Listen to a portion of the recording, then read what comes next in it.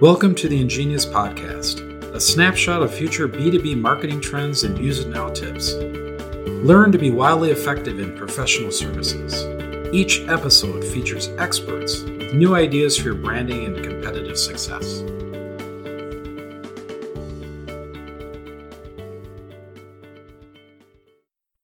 Welcome to the Ingenuity Masters series, a conversation with influencers in professional services marketing. I'm Dawn Wagoner and will be your host of the series. Listen in about these influencers as they share personal thoughts on trends, opportunities, and the realities of getting a seat at the table. Have your own ingenious thoughts or questions? Visit us at ingenuitymarketing.com. Art Kiesel of Kiesel Consulting is based in Wisconsin, but he's always on the go.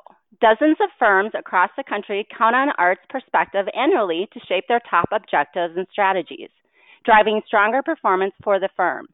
Art was named among the top 100 most influential people in public accounting by Accounting Today, and he is the former secretary for the National Association for Accounting Marketing.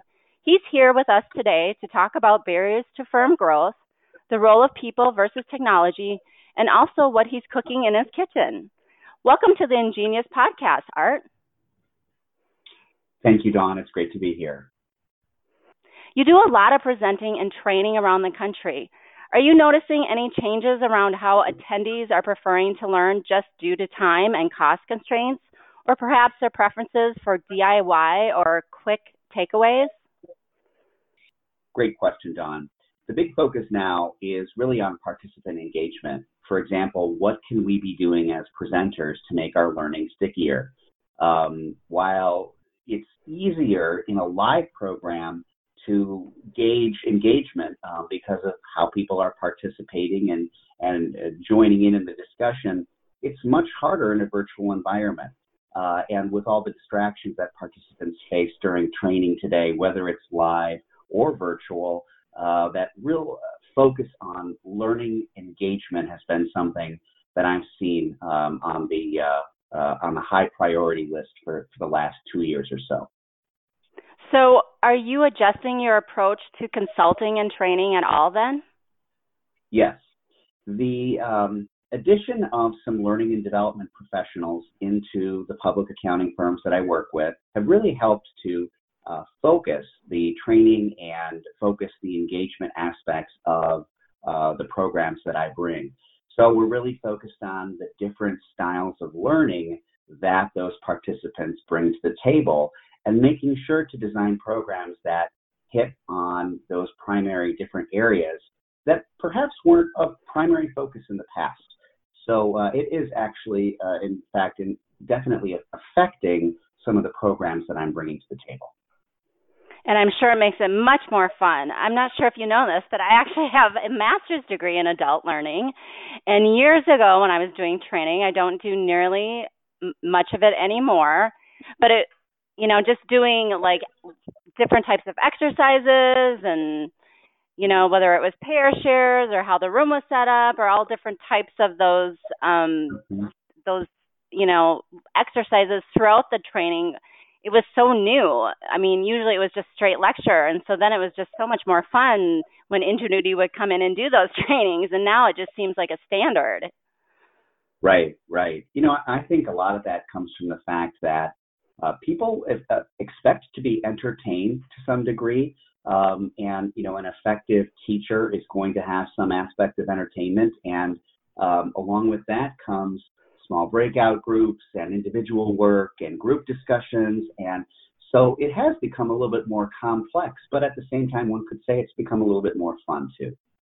Yeah, I agree. And actually, I think it makes it a little bit more easier for the presenter too, because, we'll just do a small group exercise. And I think people enjoy learning much more from each other than just listening from one person. I totally agree. All right. So what is your take on some of the biggest concerns of accounting leaders today?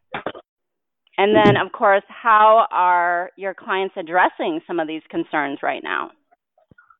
Sure. It's no surprise that succession planning is a top concern in the profession today.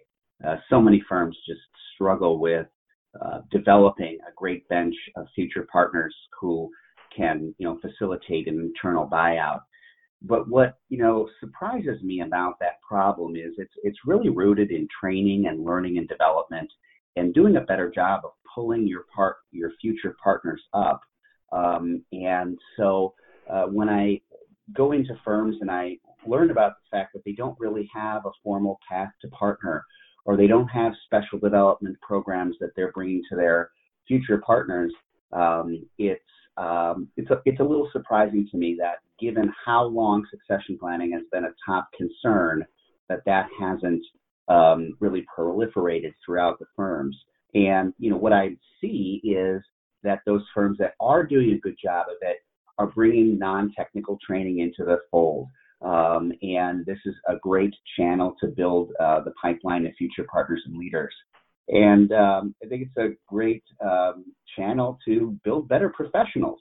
So training your people in non-technical areas, whether that's leadership or how to be a better team member or work better with clients or business development, is definitely going to create a stronger population of future leaders for the firm.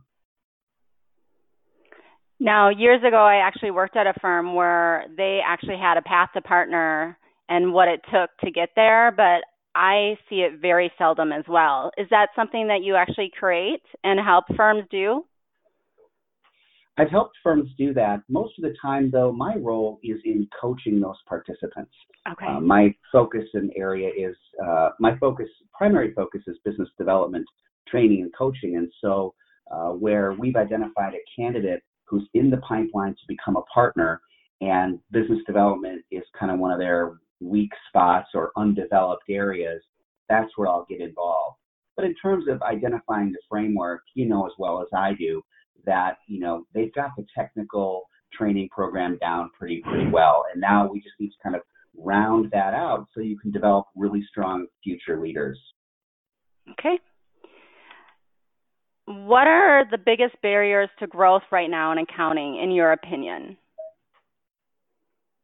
Well, firms are growing at an average of about 5 to 6% organic growth per year. And those firms are going to say almost in unison that that's a challenge to manage. And they're going to tell me that because they have a hard time getting that much more work out the door. Based upon their staffing constraints and their resource constraints. And some of those firms that are doing the average amount of growth are also the ones that may question or even wince at the opportunity to bring in a new client for a fear that they won't be able to service that client that they want. And so that's kind of the perspective I see from the firms that are growing at an average rate. But when I get the opportunity to meet a firm that's doing twice the average organic growth, maybe 10, 12%, they have adopted the mindset that they're not going to let resources hold them back. They are not going to let that fear of not being able to serve that client prevent them from going after that whale or that big fish. And, growth is a mindset. So at the end of the day, the firms that have the more aggressive growth goals, are the ones that have that mindset that says, we're not going to allow an operational challenge like staffing to get in the way of achieving that goal. And what does that mean? They work harder at it, and they do a better job of innovating and bringing, better delivery as they're continuing to grow their firm. Yeah, I completely agree. Or they have the processes in place where they will succeed, whether it's a client experience process and to serve the clients well so that they're growing the services, or they have a really great culture and the recruiting and retention is working really well, something where it's just where that growth then will sustain and or those other processes will help that growth be more successful. Sure. It's an architecture, and growth is one of the pillars. Growth and new clients is one of those pillars, but you can't have that alone. You've got to have other support beams. And when I sit down with prospective clients and say, okay, you want to do a business development training program because you want to see if you can ignite growth. Well, I say be prepared to rev up your recruiting engine. Be prepared to rev up your retention and incentives engine.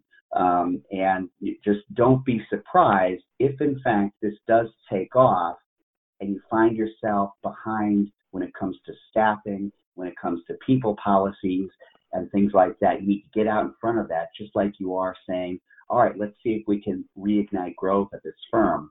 A client that I worked with last year and saw some significant growth. They had a lot more people participating in the growth discussion, a lot more people going out and getting new business. And last year, they brought more six-figure accounts to the firm than they had ever brought in the previous, several years. And they started to struggle with staffing. And I said, well, I said, I told you this was going to happen. And they said, we know we're going to hire a strategic human resource person to really beef up our recruiting and our retention, and put some of those other places and some of those other pillars in place to support the growth that's coming in the door. I'm sure they loved it when you said, I told you so. Oh, I don't get to say it that often, but when I do, I usually not shy about it. All right. So what do you think the biggest opportunities are right now in accounting? What I see versus what I think is probably a little bit different. So let me start with what I see. Opportunities to manage and deal with growth are starting to form in the way of doing a much better job of firing bad clients. Okay, so I've heard that conversation more in the last 2 years than I've heard my entire career, is we think we need to start firing B clients. So they're giving that some lip service, they're giving that some attention. So it is to, kind of strengthen their ability to deliver to the better clients is by getting rid of some of the weak clients. Another thing that I see is firms starting to take some baby steps into outsourcing and leveraging technology to increase workflows and better streamline their service delivery models. And it's not a full-on adoption, all hands on deck kind of an approach. It's like a pinky approach, okay?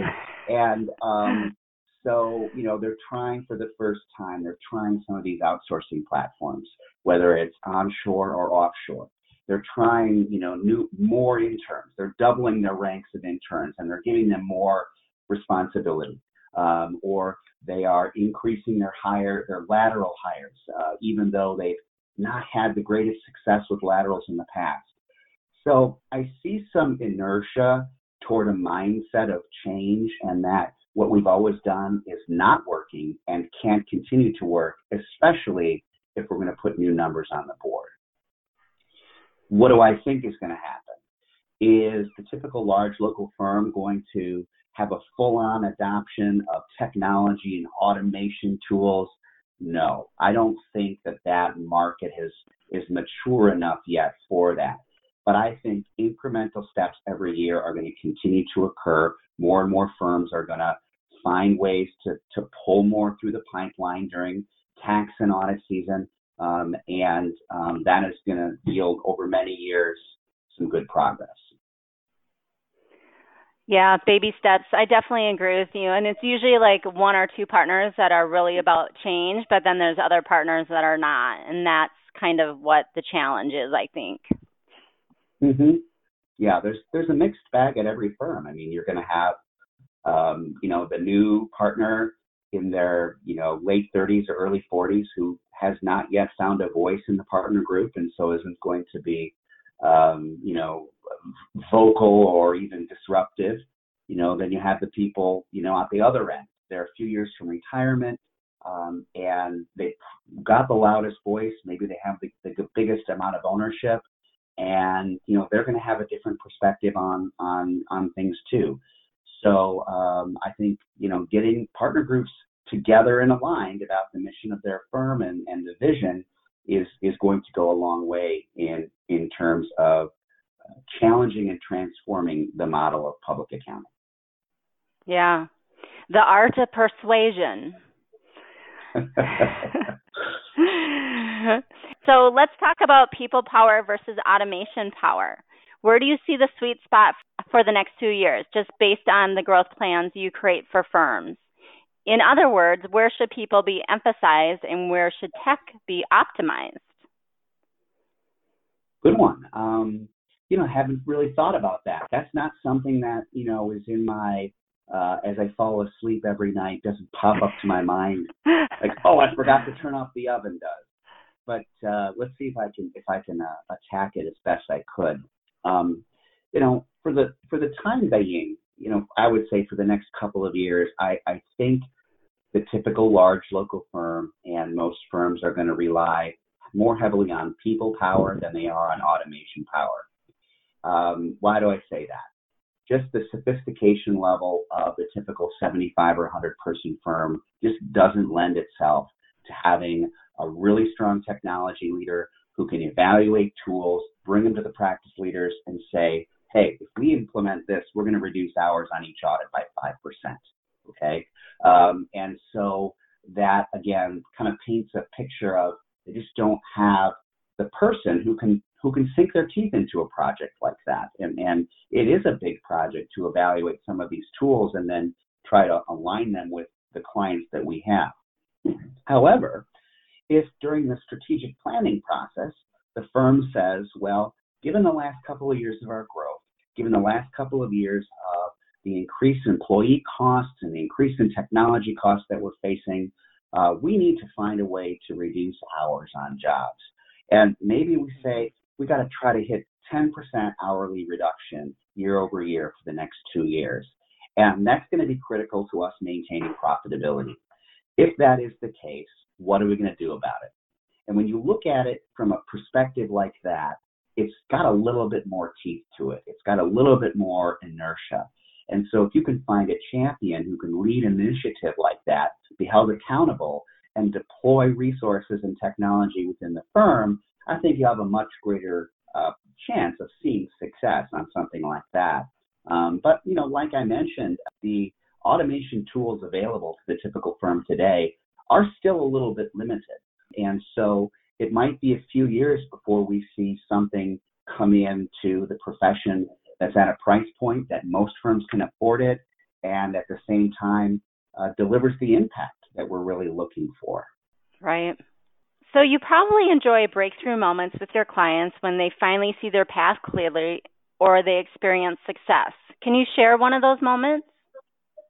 I get to experience those moments a few times a year. And they are very, when I have one of those moments, I'm really tempted to close my computer and wrap it up for the day because there's no, I've achieved something that's, at the peak, and whatever I do for the rest of the day will be a disappointment.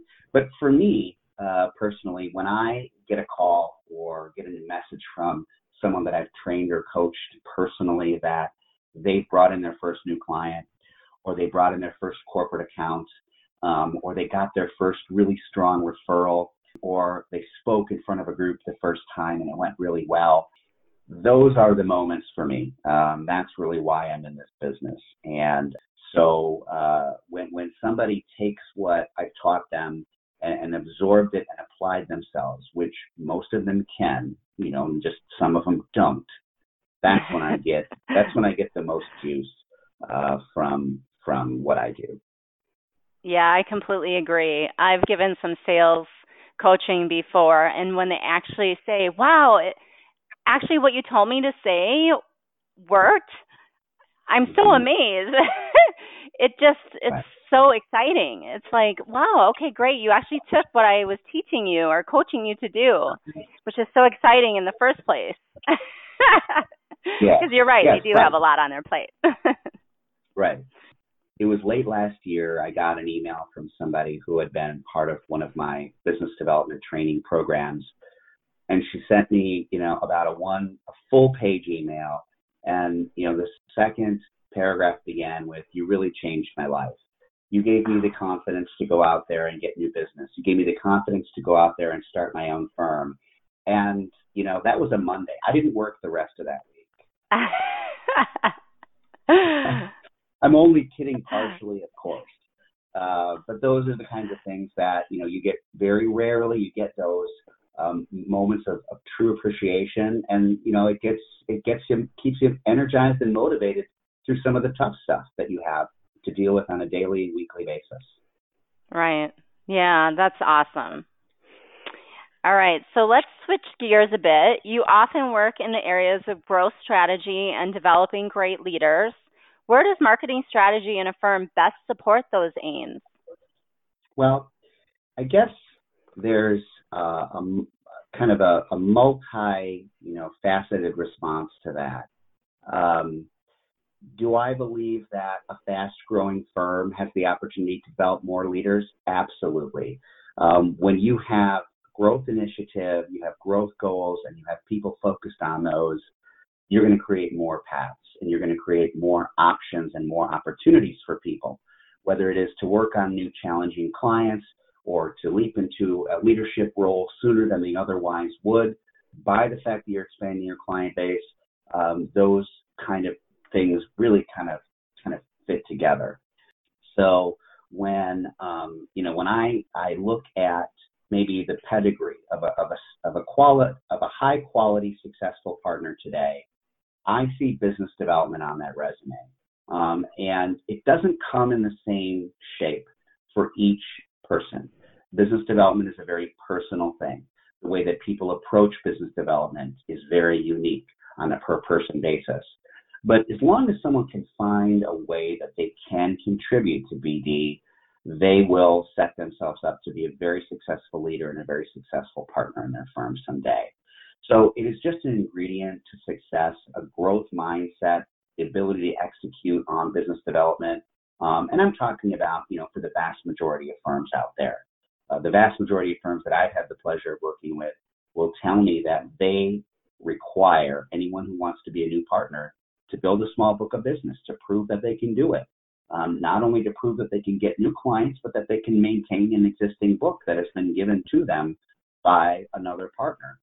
So I think I see those two things coming really close in terms of being a great leader and being able to be effective at some kind of business development.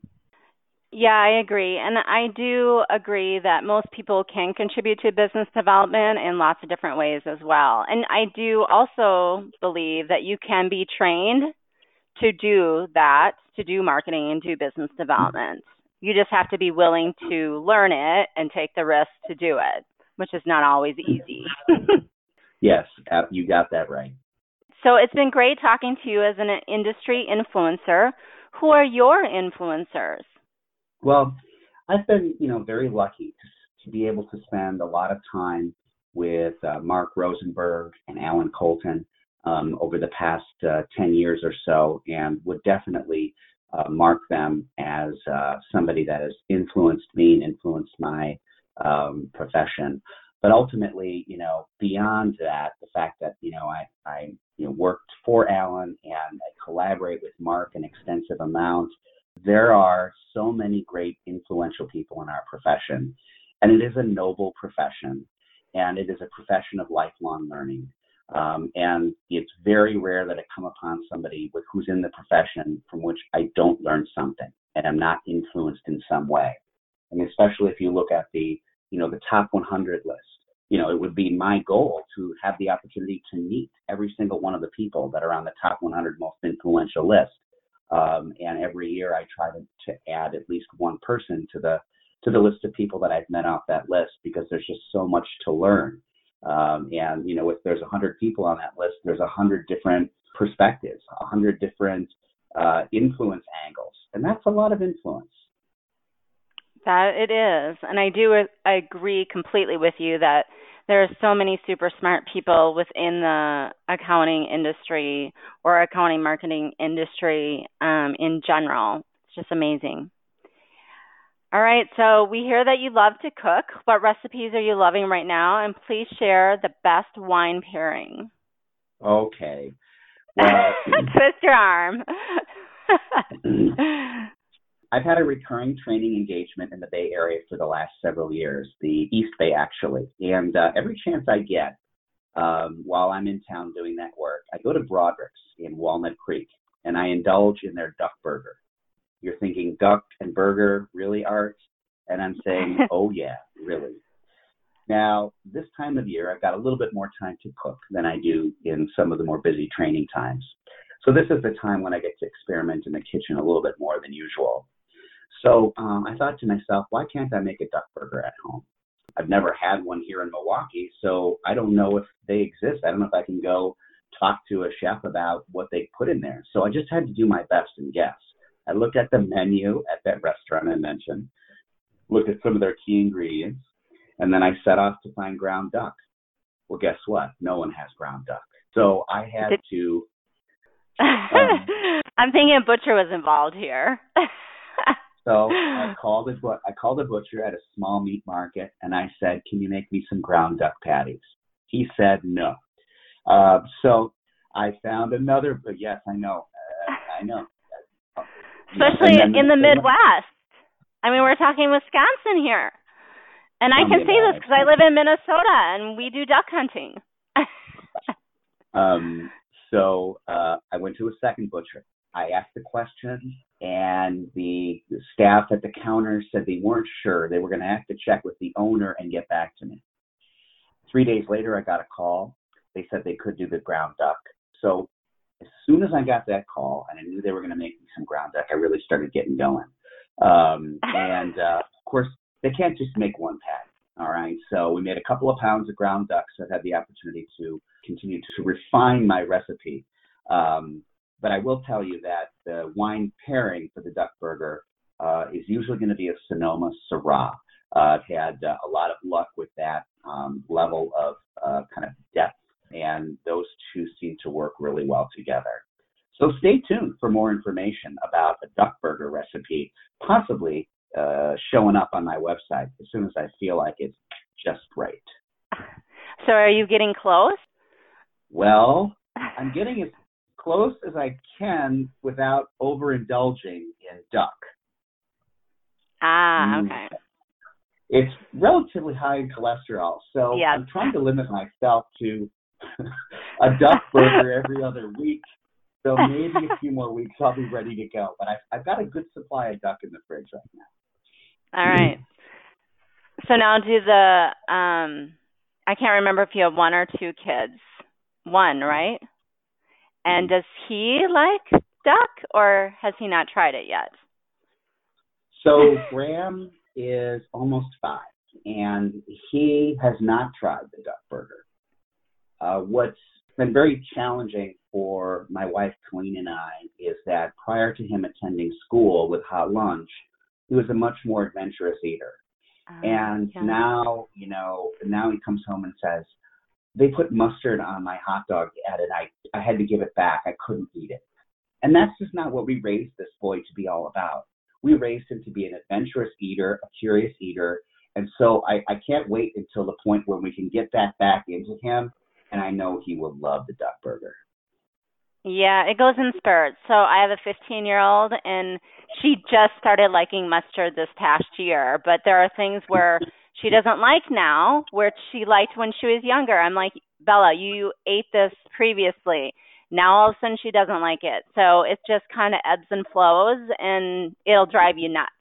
I'm hoping that one day when she's in college or even in her 20s, it'll be like, sure, I'll go out to dinner with you and eat this, this, and this. Yes. So no advice for you. Thank you, Dawn. All right. I look forward to the roller coaster on very many fronts. Yes. All right. So my final question for you is your favorite travel destination of all time, one you would return to every year if you could.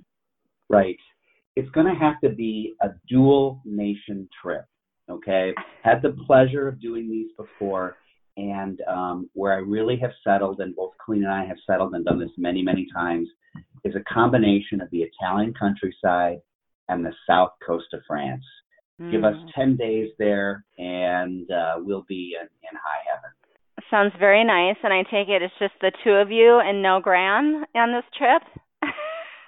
So far. Well, no, see, Dawn, you got the vernacular wrong. So 10 days in the Italian countryside in the south of France is called a vacation. Any journey where we bring Graham is usually called a trip. So just for those listening out there, and that's how we describe the two. I see. Well, I will tell you this. I can give you this advice. Once they get older, I think Bella hit like middle school, and she was kind of cool and fun to start traveling with. And so that's then when we started bringing her, and it was not a trip. It was still a vacation then. Okay. Hey, I'm looking forward to that pivot as well. All right. Well, that is it for my questions. I really appreciate you being on today's podcast. Thank you so much, Dawn. It was a pleasure joining you. I had fun, and let's do it again. Thanks for listening to the Ingenious Podcast. If you like this podcast, please leave us a rating or a review wherever you listen. Visit the show notes for this episode and all episodes at ingenuitymarketing.com/podcast.